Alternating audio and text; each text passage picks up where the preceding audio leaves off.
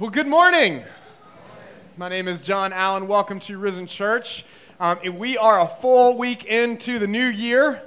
We are a full week into 2023. Last week we kicked things off with a vision for 2023, and we looked straight out of Matthew chapter 9. And I'm diving right in here, 2023. Kids can be dismissed. My wife literally said, hey, don't forget the kids in the service. And I did it, didn't I? I love that song. I'm like, let's go. So 4th through 6th grade kids, you can go to the back with Hannah, and you are dismissed. If any of you wanted to stay up here, you're also welcome, but that is the time to go. So, Matthew 9, last week, we kicked off our vision of 2023 out of Matthew 9, and we took a vision straight from Jesus. In Matthew 9, we saw that he is preaching and he's teaching and he's demonstrating a kingdom. He's not just talking about it, he's demonstrating that the king has come and the kingdom has come. And so he's doing all of these things, and he looks at the crowd and he says, it says he sees this crowd and they're helpless and they're harassed like sheep without a shepherd. But instead of being discouraged, instead of despair and hopelessness, Jesus sees a harvest. And so then he turns to his disciples and he encourages them then to begin to pray to the Lord of the harvest to raise up laborers for that harvest. To go to God and ask God to raise up laborers for this harvest that Jesus sees. And so last week I encouraged you to begin to pray directly to the Lord of the harvest, to go before the throne of grace and to catch a vision directly from the Lord of the harvest, the Lord of salvation, the one who sees it and sees that it's plentiful. To grab his heart, his vision, directly from him as you ask him to raise up laborers for his harvest. And so that's part of what prayer is, isn't it? Like we're praying to the King. We're catching his vision for how he sees the world, to see it as he does, not just when we look at this world, not just to see people who are helpless and harassed like sheep without a shepherd, but to see a harvest. Because it's easy to slip into negativity. It's easy to slip into despair and hopelessness, right? I mean, I preached the sermon on this last week, and I still find myself looking at crowds and being like, gosh, what can even be done? Right? Like I find myself in situations and I'm like, gosh, they're so lost. They just don't get it. Have you ever been in a situation you're just like, I just wish they could just get it? Part of that is because you see what he sees. You want them to get it. But you know the only one who can make those things click is the Holy Spirit. But he's invited us to enter into this harvest. And so the way that he's called us, the first thing he's called us to do, the first thing he says that's necessary in order for the harvest to be brought in, for lost souls to be brought in, is prayer. You got to tap into his heart. You got to see things the way he sees it. Because when you get overwhelmed and even hopeless, he calls us beyond that. He wants us to see this world. He wants us to see through it all with his eyes, to catch his vision, especially because it looks a lot different than the way we tend to see things. See, his great commission to us, to his church, to his people, is to go and make disciples of the nations. And when it's talking about the nations there, what it means, what Jesus is referring to in Matthew 28 when he says go and make the disciples of the nations, is he's talking about introducing those who are far from God to the love and grace of God in Jesus Christ. The nations at that time were far from God. That's who he's talking about, those who are far from God. Not simply to go and find people who already know me and to know me more. That's not what he's saying. The Great Commission is not go find people who know me and help them know me more. That's great. That is great. Hear me. That is good. We embrace people. Like that's part of discipleship and sanctification. But hear this. The Great Commission is central. Because if helping others know Jesus more does not include knowing his heart for the harvest more, then your idea of Jesus is likely a plastic Jesus that's been created in your image for your comfort rather than his calling and his commission. Because we were created for his glory, to bring glory to God, amen? The best way we bring glory to God on this side of heaven, Great Commission. Great Commission. Making disciples who make disciples. Those reaching, engaging, embracing, equipping, empowering, encouraging those who are far from God into the kingdom of heaven. And there's a lot of people who think they're Christian. A lot of people who live and sort of associate their lives with Jesus, but that Jesus is a plastic Jesus who's made in their image. And so rather than the Savior King that we're presented with in the Bible, he's a Jesus that just kind of makes things, is there to kind of make their life better, and if he doesn't, then he's easily dismissed. And when the heat turns up, that plastic Jesus melts. Now, he is more amazing than we can imagine, but he's definitely often calling us out of our comfort zones. He's the Savior King who calls us out of the comfort of our boats onto the water. You ever walked on water before? Me either, but I felt like it. Feel like it often. Planting this church, whole lot of walking on water. Very impossible for this guy. Requires a whole lot of faith, right? Like, he calls us into the unknown, into the wilderness where we walk by faith and not by sight. That's what laboring in his harvest fields is like. Like, don't get it twisted. This is not easy believism. That's not what Christianity is actually about. It's the Great Commission. And guys, it's so worth it. It's so worth it. But we live in a world that doesn't care about it. In fact, we live in a world that is ruled by our enemy that loves to make you feel more comfortable on the sidelines. Don't even rock the boat, much less step out of it. Because when things do get uncomfortable in this world, because we've been following the Spirit of God, you know who becomes our ultimate comforter? The Spirit of God.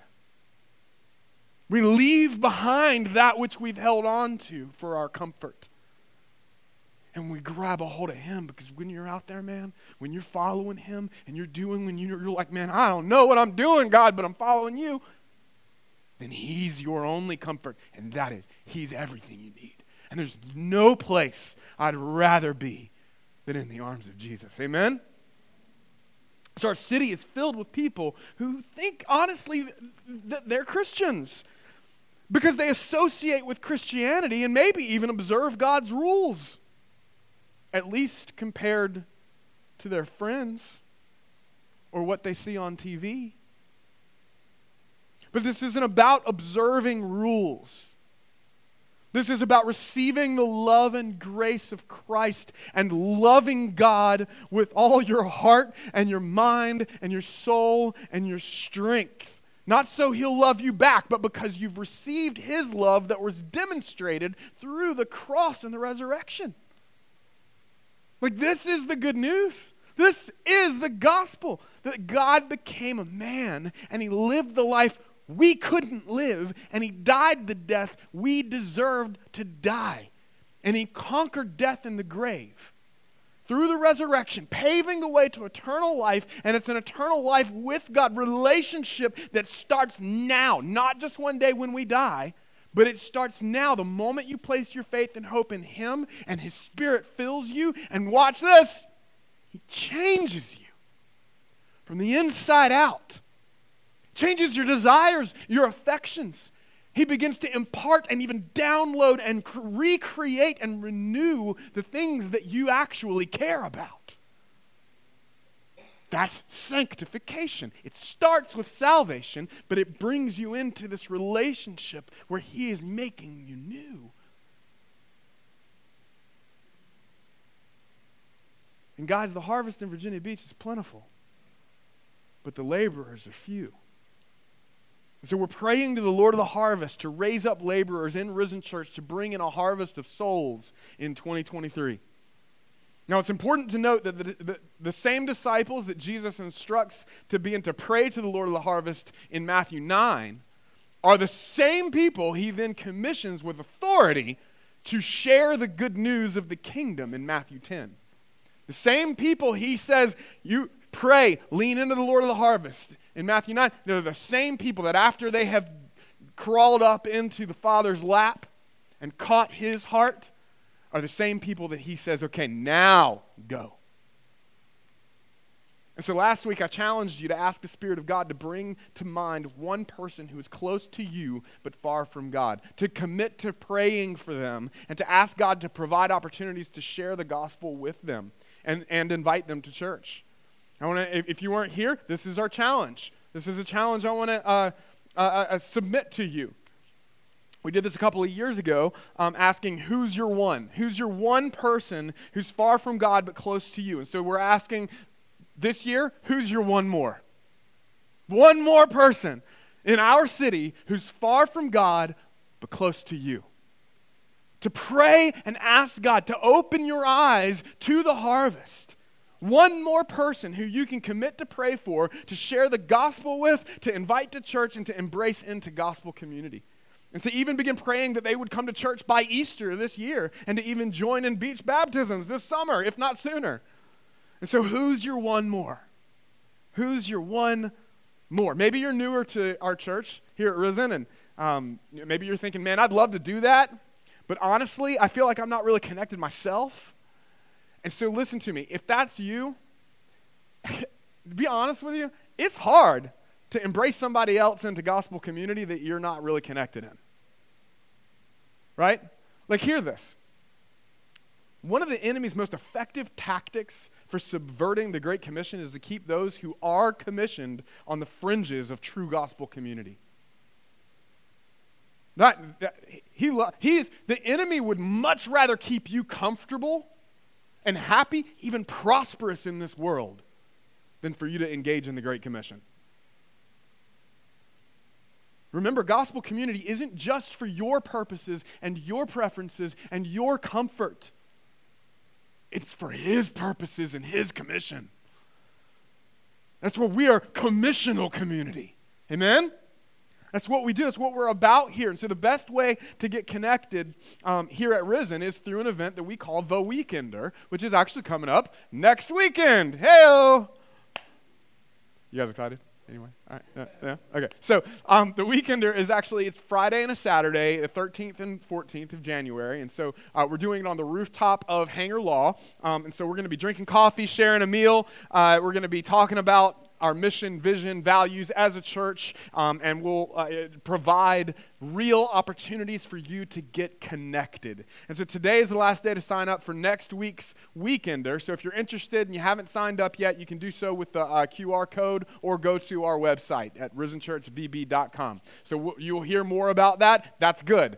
I hope you hear constantly about that because it's really important. So it's not a pressure, it's just a way for you to lean in and just give you more opportunities to connect. And so this morning, though, we're going to continue pressing into God's heart for the harvest. And we're going to look at a parable in Matthew 13 known as the parable of the sower.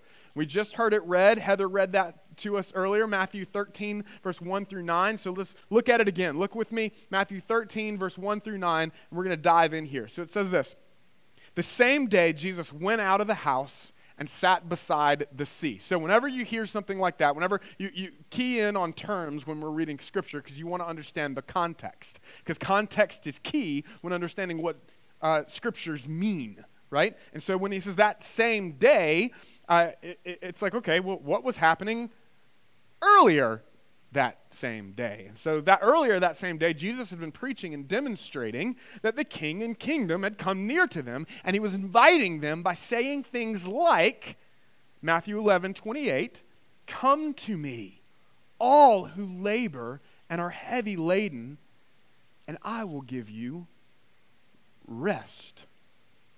And so one of the key things about this whole harvest scenario and the Great Commission is that we are not operating out of this like sense of anxiety.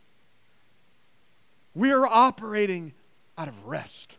What we're doing is we're looking at a world and we're saying they're helpless and harassed like sheep without a shepherd. I have a good shepherd. And you tap into his heart and you're like, let me introduce you to my shepherd. I'm not your shepherd. I'm not the one I'm pointing you to. I'm not saying, look how awesome I am. I'm saying, look how awesome he is. I was helpless and harassed, and without him, I'm still helpless and harassed. Let me introduce you to a good shepherd. The one I can rest and take comfort in. That's what this is about. And so Jesus is saying, come to me. He's inviting them. Come to me, all who labor and are heavy laden, and I will give you rest.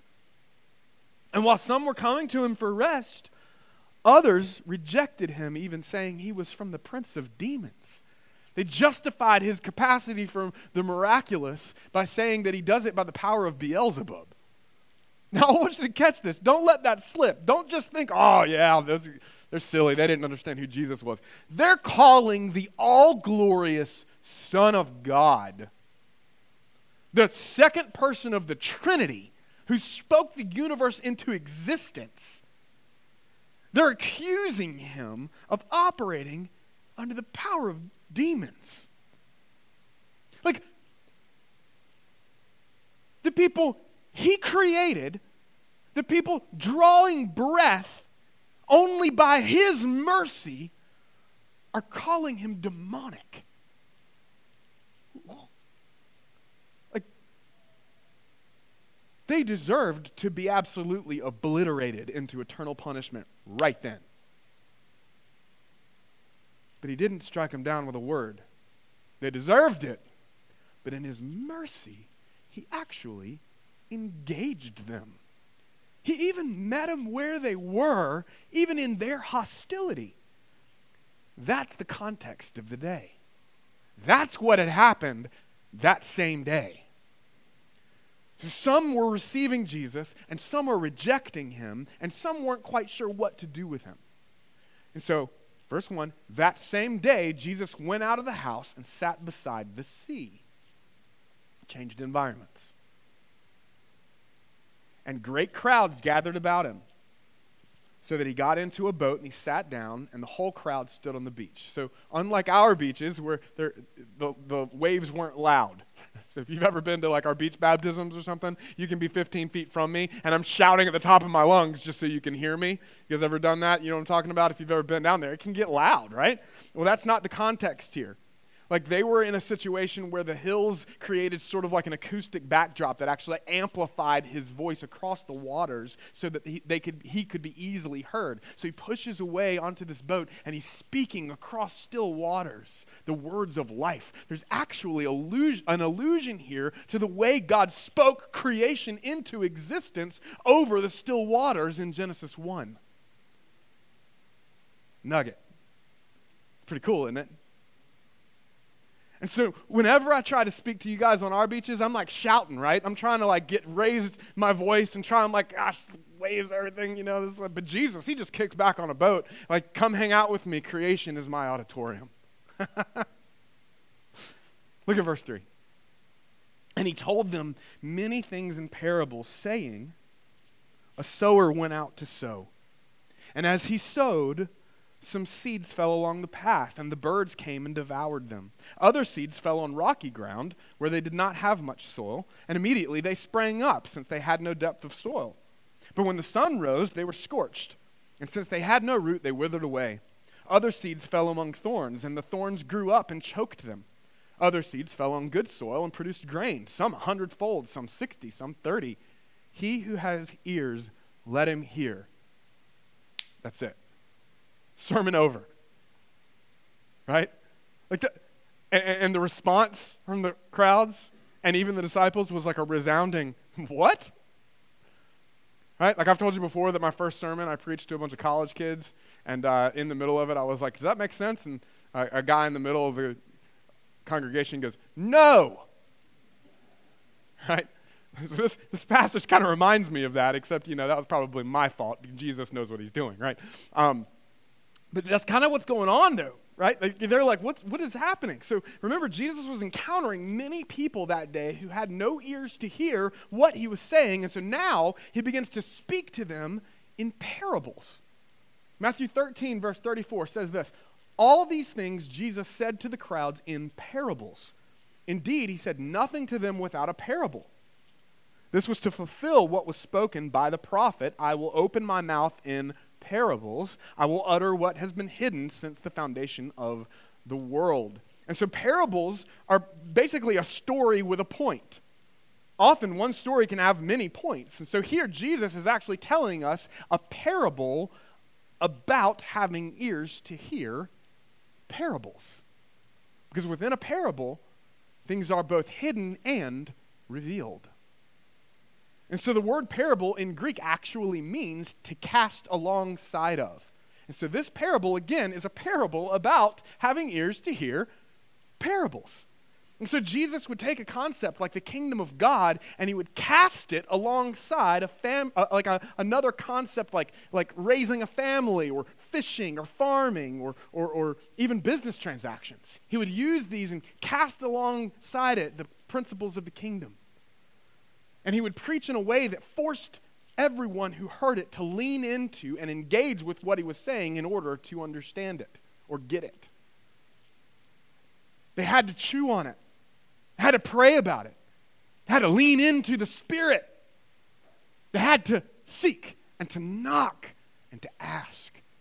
Matthew 7, verse 7 through 8, Jesus tells us, ask and it will be given to you. Seek and you will find. Knock and it will be open to you. For everyone who asks receives, and the one who seeks finds, and to the one who knocks it will be opened. So somebody rolls in here and they're just hung over and they're like, I didn't make any sense to me at all. This is crazy. Jesus isn't real. And they leave. It's like, hear me, heartbreaking. Heartbreaking. But there's power in leaning in and coming back and walking alongside. Like in order to grasp the meaning of a parable, it requires something of the listener. Like Jesus wasn't simply spoon feeding them. He was inviting them to lean in. And as we're going to see, that's exactly what his true disciples do. Again, many of you may have felt this way when you first started coming, but you came back and you leaned in, praise God, and suddenly things started to click. It's like the Spirit started illuminating. Maybe it was through community groups, or maybe you just through just conversation and leaning in and prayer. And so for the rest of our time, I want to talk about two responsibilities that are on display here in this parable. So the first responsibility is the responsibility to share the gospel, to cast the seed. And then the second responsibility is the responsibility to receive the gospel, to receive the seed. And so first of all, if you are a Christian, you have a responsibility to share the gospel. You've been given the ability to respond and the responsibility to do so. And so the Great Commission itself makes it clear. Matthew 28, we've been talking about this. Go and make disciples of the nations. Make disciples who make disciples. But the Bible's filled with this reminder. Like we've been called to fulfill the ministry of reconciling the lost world to its creator through Christ, according to 2 Corinthians 5:18. We're called to do the work of the evangelist, 2 Timothy 4:5, right? Romans 10:14 says this, how then will they call on him in whom they have not believed? And how are they to believe in him of whom they have never heard? And how are they to hear without someone preaching?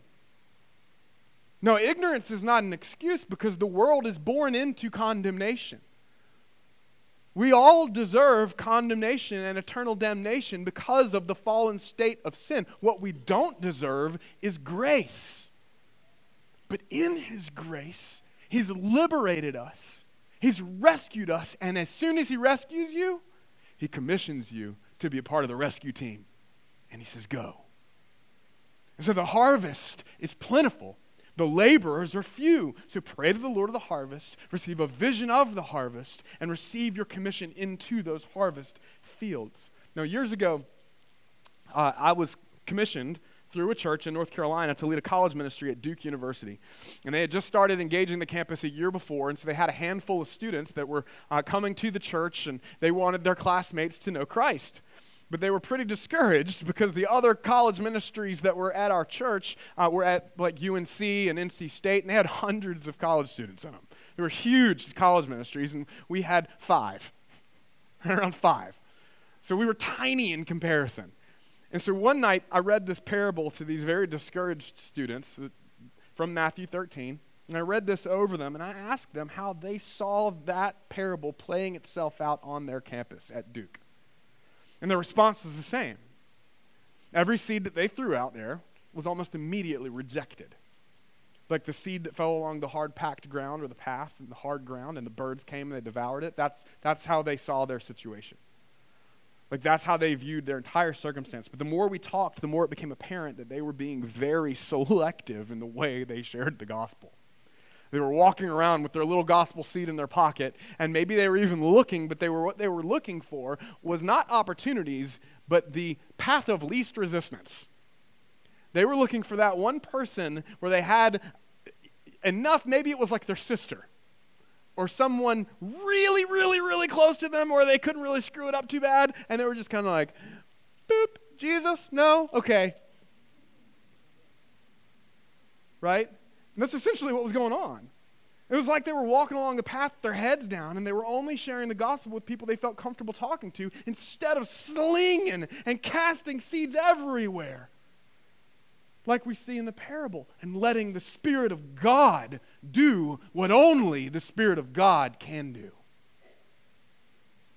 So they're walking along, only looking for what might not be too risky. And they felt rejected. So I encouraged them to lift their eyes and to pray to the Lord of the harvest and to see the fields as He does. Not simply in their own comfort zones or their own preferences or their own limited perspectives, but to begin to boldly cast seeds everywhere, whether they thought they'd take root or not. And trust the Holy Spirit to do, again, what only the Holy Spirit can do. To live your life as a nobody, trying to tell somebody about the somebody, trying to tell everybody about the somebody who wants to save everybody, right?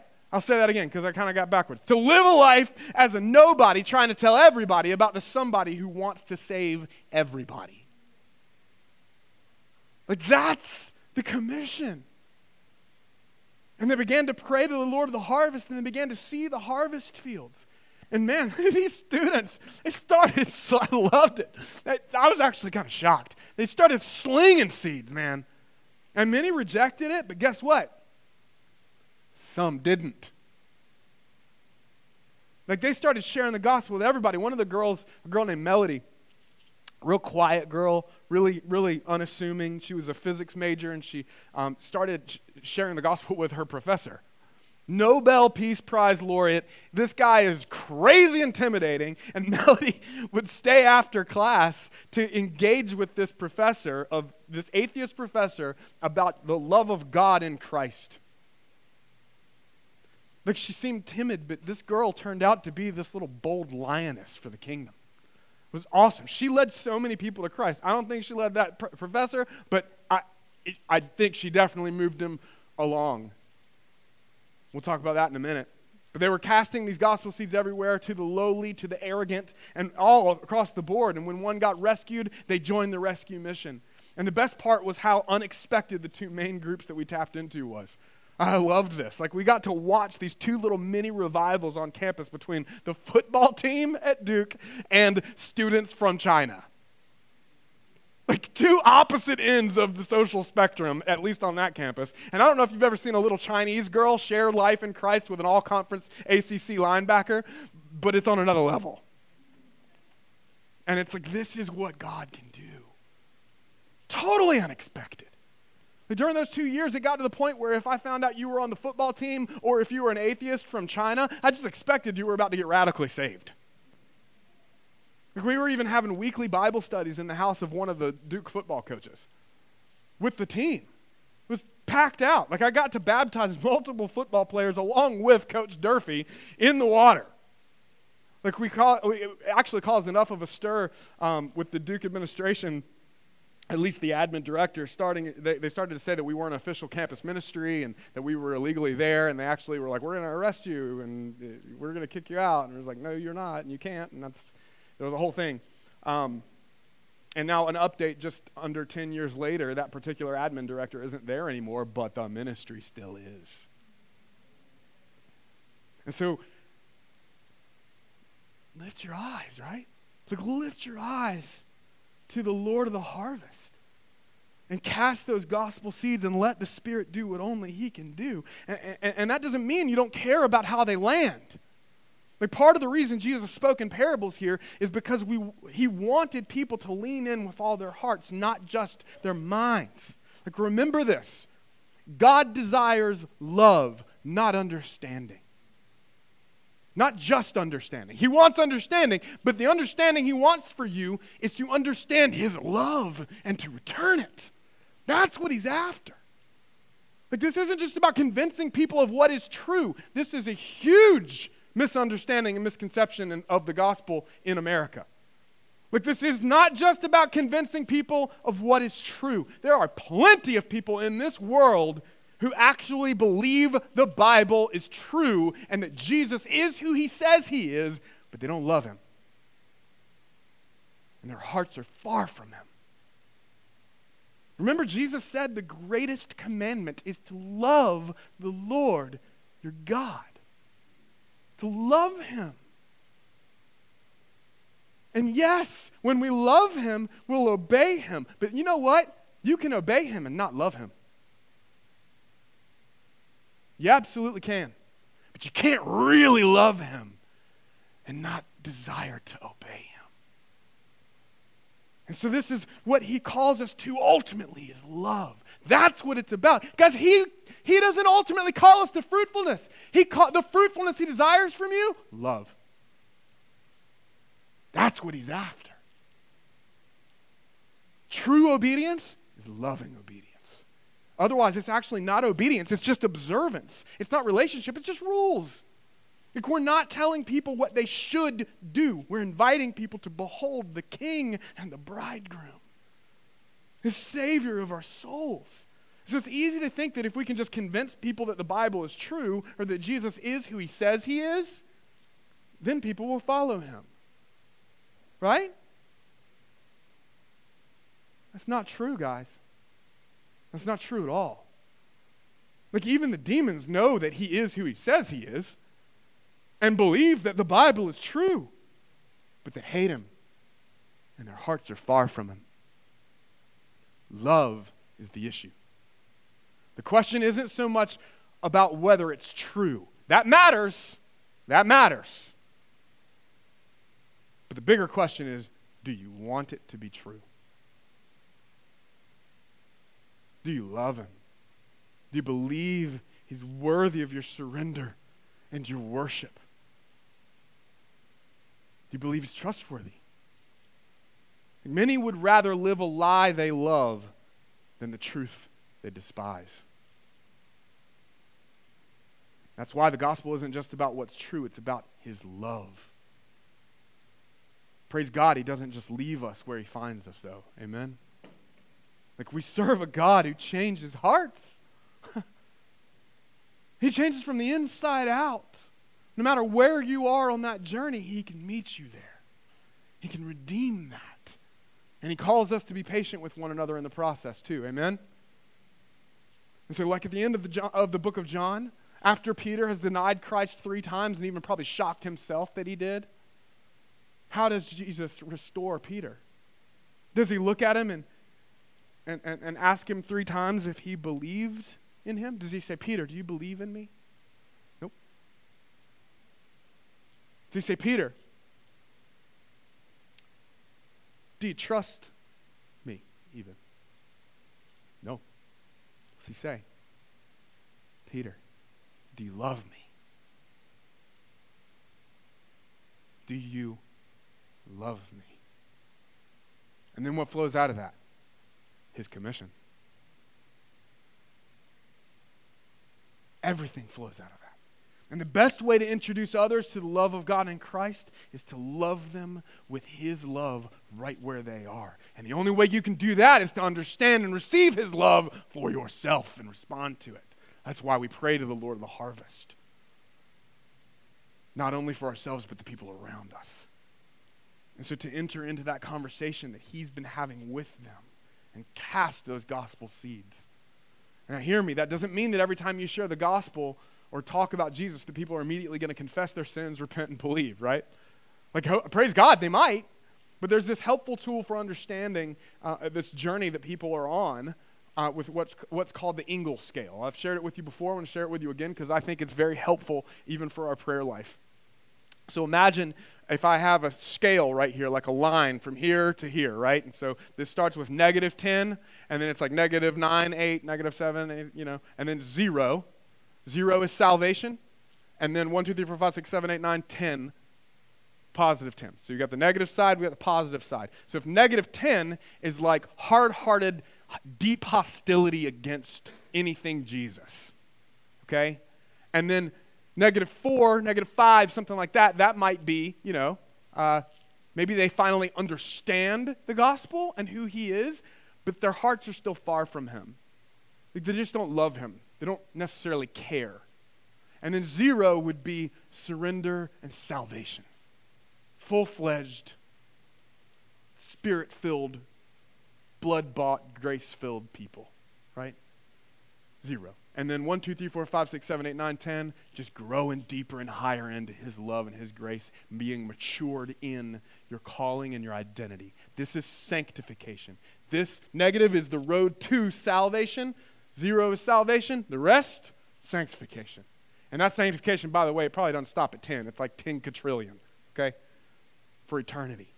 And so, as Paul put it in 1 Corinthians 3, what we find is that one plants, another waters, but God gives the growth. In other words, you might meet someone who's super hostile to God, and then their hearts, through a couple conversations, maybe their hearts just change, and maybe they're like, okay, I don't necessarily hate him, but I don't necessarily understand the gospel yet.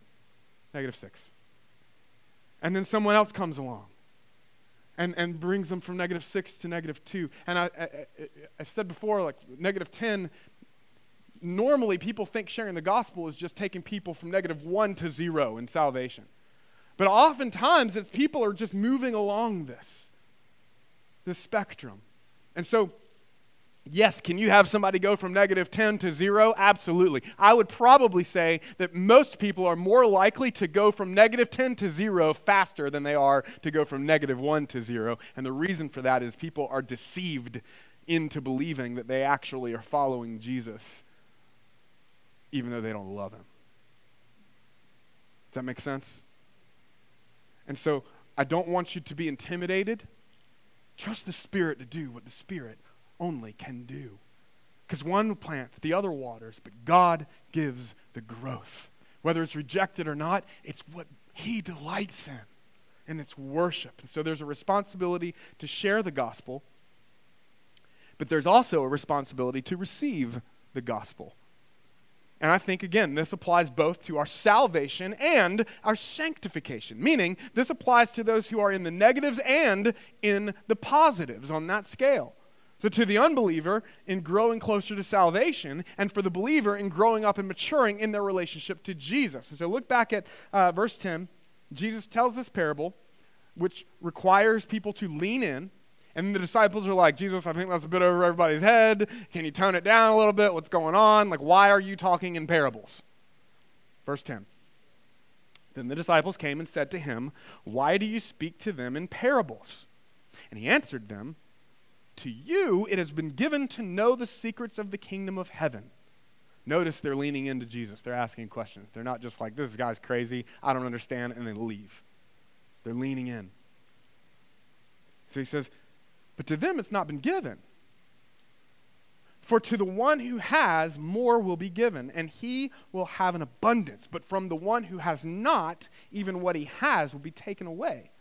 This is why I speak to them in parables, because seeing they do not see, and hearing they do not hear, nor do they understand. Indeed, in their case, the prophecy of Isaiah is fulfilled that says, you will indeed hear but never understand, and you will indeed see but never perceive. For this people's heart has grown dull. And with their ears they can barely hear, and their eyes they have closed, lest they should see with their eyes, and hear with their ears, and understand with their heart, and turn, and I would heal them. But blessed are your eyes, Jesus says, for they see, and your ears, for they hear. For truly I say to you, many prophets and righteous people long to see what you see and didn't see it, and to hear what you hear and didn't hear it. So what's he saying? He's saying the Spirit's the one that brings revelation. He's saying it requires, though, that you lean in. He's saying these crowds are mixed with people who reject me, receive me, and those that just don't know what's going on yet. And they all have a responsibility. And the responsibility to receive the word of God by faith. To lean in and receive these gospel seeds. Even the smallest seed of faith, the size of a mustard seed, can move mountains of separation between God and his people. Which, by the way, that's what that scripture is talking about. When he talks about moving mountains, right? The faith the size of a mustard seed, you can say to this mountain, be thrown into the sea. You know what mountain he was talking about? He's talking about a mountain that separated the presence of God in the temple from the lost people. He was saying with faith the size of a mustard seed, that, gone. So it doesn't mean that you have to have it all figured out. You can, listen to me, you can believe all the right things about him and still not put your faith and trust in him and not know him. Ephesians 2:8 puts it like this: for by grace you have been saved through faith. And this is not of your own doing, it's the gift of God. And so even though God is the initiating factor for us loving him, he's even the one who gives us the faith to receive him, we're still responsible for how we respond to the faith he's given to us. Hebrews 11:6. And without faith, it is impossible to please him. For whoever would draw near to God must believe that he exists and that he rewards those who seek him. Now again, that does not relieve the responsibility to cast those gospel seeds with love and care, right? But only the Spirit can bring true revelation. So when Jesus quotes Isaiah here, he's actually quoting him in a situation where God's called him to speak to a people who would neither understand or receive what he was saying. But Isaiah was still given the responsibility to do it, to speak. But again, the disciples here, as Jesus is talking, they're leaning in, man. They're asking. It's part of what makes a disciple, right? Like the desire to follow Jesus and to know him more and more and to ask and to seek and to knock. And so if I say something here that you don't understand, ask, right? Seek, knock, lean in. Come talk to me. Find somebody else. Talk to them about it. Look, the reason people join Bible studies and community groups and things like that, it's not because they have so much Bible knowledge and know Jesus so well and they're trying to show off. That's not the reason. The reason we do this is because we want to know him more. That's it. We want to know him more, and we want to encourage one another to know him more. And so you're welcome to join no matter where you are on that journey. And so Jesus helps his disciples better hear this parable, and he describes then 4 kinds of soil that represent the way people receive the word of God. So the first type of soil is the hard-hearted soil. Verse 18. Hear then the parable of the sower. When anyone hears the word of the kingdom and does not understand it, the evil one comes and snatches away what has been sown in his heart. This is what was sown along the path. So this is that hard-packed soil. No room for the gospel to penetrate. Just bounces off. Again, this applies both to the believer and to the unbeliever. And it's often the one that's the most obvious, right? So like in the unbeliever, The hard heart's pretty clear because it's often even an illogical rejection of anything having to do with Jesus. Maybe they've been burnt by church or had a bad experience with religion, and so they've just written it off altogether, and their ears are stopped and their hearts are hard, and it's a part of it's just a self-preservation tactic. They may even stand on logic or truth as their justification, and yet they irrationally dismiss anything having to do with Jesus in particular. You ever noticed that? That's not logic. That's actually irrational, which means it's about their heart. And so these any seeds of the gospel, they just bounce off because their hearts are hardened, probably to protect them from those vulnerabilities that they've experienced or those places where they've been wounded in the past. And so like a well-worn and trampled on path, baked by the heat of this life, the very thing that can bring fruitfulness and life is rejected for self-security and preservation. More self-centeredness. This is why debates and arguing over who's right and wrong do not ever help the hardened heart. They're just going to get harder. Even if you win the argument, they'll just harden in shame because they have not understood his love and his grace. Because it's about the heart. So the only thing that can help that is faith. It requires a reception of that tiny mustard seed of faith. And that tiny mustard seed of faith, guys, is strong enough to break up and remove a mountain of granite, hard distance and insecurity. It's that prayer of just, I believe, help my unbelief. Whew. It's that moment where you begin to lean in and you accept that Jesus is not only not the bad guy, in fact, you have been running from the only trustworthy source of true love and security there is.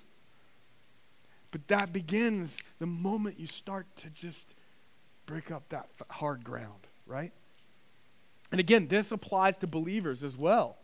Like the fear of being led astray, that constant suspicion of everything and everyone, including yourself, creates a hard heart. Like not knowing if something's from God or if it's right or if it's wrong, and then you get this inner turmoil and this anxiety of not knowing the right thing, and it's, what do I do? And it leaves you paralyzed and just fearful of receiving anything at all. To you, Jesus says, come to me, all who are weary and heavy laden, and I will give you rest. You have to let him be your shepherd and protector. You have to let him be your shepherd and protector. Not just your ability to decipher and figure out what's true and what's not by your own IQ. It's arrogant to think that you yourself are the purveyor of truth. Faith means trusting in the good shepherd to lead you and to not lead you astray. And so when he corrects, hear me guys, let it be a comfort and not a shame. Like you can get paralyzed by being so fearful of doing the wrong thing if you don't know what it is, but if you're praying and you're asking God to bring wisdom, move forward. He's a good shepherd. He's not sitting there going like, is he going to mess up? You watching this? You watching this, guys? Look, I think he's going to screw up. Lightning bolt, ready to. Guys, it's not Jesus. It's not the Father. It's Zeus. And it's funny, but we actually live in a Neoplatonic society that actually is based off of that principle. That's why God the Father is not depicted as a big old man with a gray beard. Zeus is, with a lightning bolt. It's not the Father. It's not how Jesus describes him. You've got to accept that you're not perfect. Expect that he will lovingly correct those who follow him. And when he does, may it be a comfort and not a shame. Accept the fact that you're going to do that and let it be a comfort when he says, you're off the path. Be willing to receive. And if it's a rotten seed or if it's a weed, trust him and allow him to be the good gardener he is to remove it because he cares for you. Which leads me to the second one, shallow soil. As for what was sown on rocky ground, this is the one who hears the word and immediately receives it with joy. Yet he has no root in himself, but endures for a while, and when tribulation or persecution arises on account of the word, immediately he falls away. So this one gets really confusing, because on the outside it seems that people are strong, faithful Christians who love God. Maybe they prayed a prayer of salvation and even really got involved in church at all things. They're going to everything, and that's great, and I would even say it's necessary, but because look, when you experience the love of God, especially for the first time, it's amazing, right? Like, you want to be around everything Jesus. It's great. And there's a deep joy, and there's a happiness that comes because there's a lightheartedness. You just want to be around it all the time because it feels good. But the call isn't to associate with disciples. It's about becoming a disciple. And so the call is to root into the way it's not to root into the way that it makes you feel. This is important. The call is to root into Christ. Not just the way all the stuff makes you feel. Because listen to me, your emotions are great, but your emotions don't determine what's true. So for those who aren't truly rooted in Christ, when things get difficult, or all that stuff that was originally just releasing crazy endorphins, and you're like, I love this church, I love these people, everybody's perfect. The moment you realize they're not, and the moment all that stuff wears off and people disappoint you, or God didn't do what you wanted him to do, and your feelings aren't releasing those endorphins they once were, and that's that moment when you realize Jesus isn't necessarily making your life better according to you, things may even actually be more difficult. He may actually start stripping addictions and sins you didn't even think that were there away, and it gets hard. And that's when the heat turns up. And that's when that plastic Jesus gets melted. That one that you created in your image. And the real one starts to get exposed. And you start to see true depth in Christ happening when you begin to follow Jesus, because he is better than life. Not simply because he makes your life better. Joby Martin said it like this: we don't follow Jesus because he makes our life better. We follow Jesus because he's better than life. I love that quote. Like, let the Lord cultivate deep soil for deep roots in your life. The truth is, the shallow soil is where the weeds thrive, which leads to the third kind of soil, which is the divided soil. Verse 22, as for what was sown among thorns, this is the one who hears the word, but the cares of the world and the deceitfulness of riches choke the word, and it proves unfruitful. So the tentacles of this world are sneaky, and yet they're very real. Like the Apostle John spoke of it like this. He's this wise grandfather apostle of the church at this time when he writes this, and he writes 1 John 2:15 through 16. He says, do not love the world or the things in the world. If anyone loves the world, the love of the Father is not in him. For all that is in the world, the desires of the flesh and the desires of the eyes and the pride of life, it's not from the Father, it's from the world. So the temptation to find our acceptance and our approval and our identity in the things of this world, man, it is heavy and it's constant. And the moment you leave here, you're going to get inundated with it. And they're ready to make all kinds of promises to you about finding your hope in them, in this product, or being like this rock star, or being like this celebrity, or being successful like this businessman. And if you have enough money, then you'll be happy, and all the stuff. And we see it for what it is, and yet it still draws us.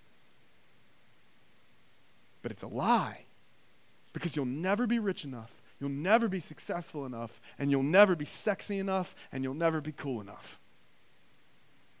And there's nothing wrong with success or cool confidence.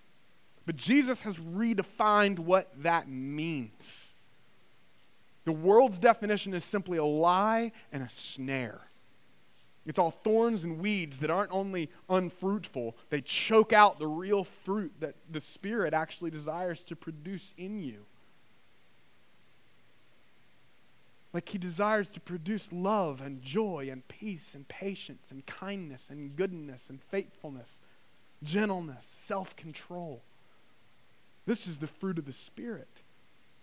And you might be able to kind of muster up pieces of that, but you might have patience without joy, right?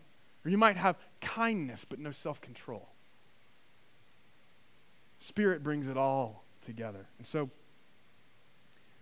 part of the curse of sin described way back in Genesis 3 was that we would toil by the sweat of our brow, and the fruit of our labors would be thorns and thistles. And Jesus has taken the curse upon himself like a crown of thorns, and he nailed it to the cross, and his work was enough, and he declared, "It is finished." And so now he calls us to come and to rest in him, to rest and receive the only real approval and the only true identity that can actually satisfy us. Because he didn't come, listen, Jesus didn't come to just set a standard that we're now commanded to achieve. He fulfilled that demand that we could never live up to. And so now our call is to receive the seeds of grace by faith. If you think you have to earn it, or if you think you deserve it, you'll never actually receive that grace. Because those weeds are going to choke you out. But we have a good gardener. Amen? And he's not going to forsake you in that place. And he loves you. And he wants to cultivate and continually cultivate good soil, which is the last type of soil. Number 4, good soil. As for what was sown on good soil, this is the one who hears the word and understands it. He indeed bears fruit and yields, in one case 100-fold, in another 60, and in another 30. This is the cultivated heart. This is the heart ready to receive, open and available for what God would do in and through you. It's the soil that's come to the end of itself. Instead of being packed hard by the cares of this world and suspicious self-protection and self-centeredness, it's let go and it's faithfully ready to receive and receive deep down. Not just the truth or the concept of Christianity, but more importantly, the love of God in Christ. To receive his love, because the only way you're going to love him is when you realize he first loved you and gave the life of Christ, or Christ gave his life for you. And so, do you trust him? Are you humble enough to receive rather than just reject at all times? That hard-packed path is the soil that constantly rejects. The good soil receives deeply by faith, by trusting the gardener. And the result is fruit and yield. It's the fruit of the Spirit, and it's the yield of disciples making disciples, casting seed and leaning into the Lord of the harvest. And so I want to close here by saying, just maybe you've seen me worship, or maybe some other people worship and their hands are out like this. You ever seen that? You guys probably saw it earlier. People worshiping like that. That doesn't mean that they're just from some particular flavor of Christianity or tradition. It's not what that means. It's actually a biblical posture of surrender and faith. It's a physical stance of, I am good soil ready to receive. I'm not hard-hearted right? It's a declaration that I am here, I am yours, I'm ready to receive the seed that you have to give me this morning, today, even now. Now, obviously, no, it's not some magic posture or anything like that, but it is something that can sometimes feel like it's an out of your comfort zone thing. And so, if that's you this morning, then I want to encourage you to just stand and pray with me. In fact, let's all stand up right now as we close and pray. If you guys would, I just want to invite you to just stand and pray. And if you would, just we can close our eyes and let's just lift our hands up to the Lord.